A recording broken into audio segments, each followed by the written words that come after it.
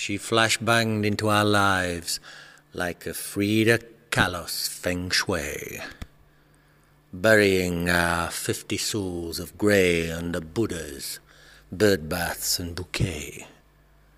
A clockwork orange guru that broke every taboo, painting bare breasts onto the walls in fluorescent bright blue.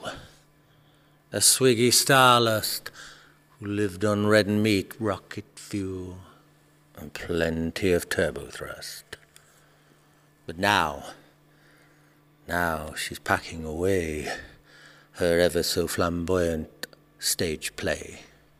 And once again, our carnival of colour is returning to a monochrome of grey. All the birds and bees that nectared in honey bliss have given her flower garden their final kiss.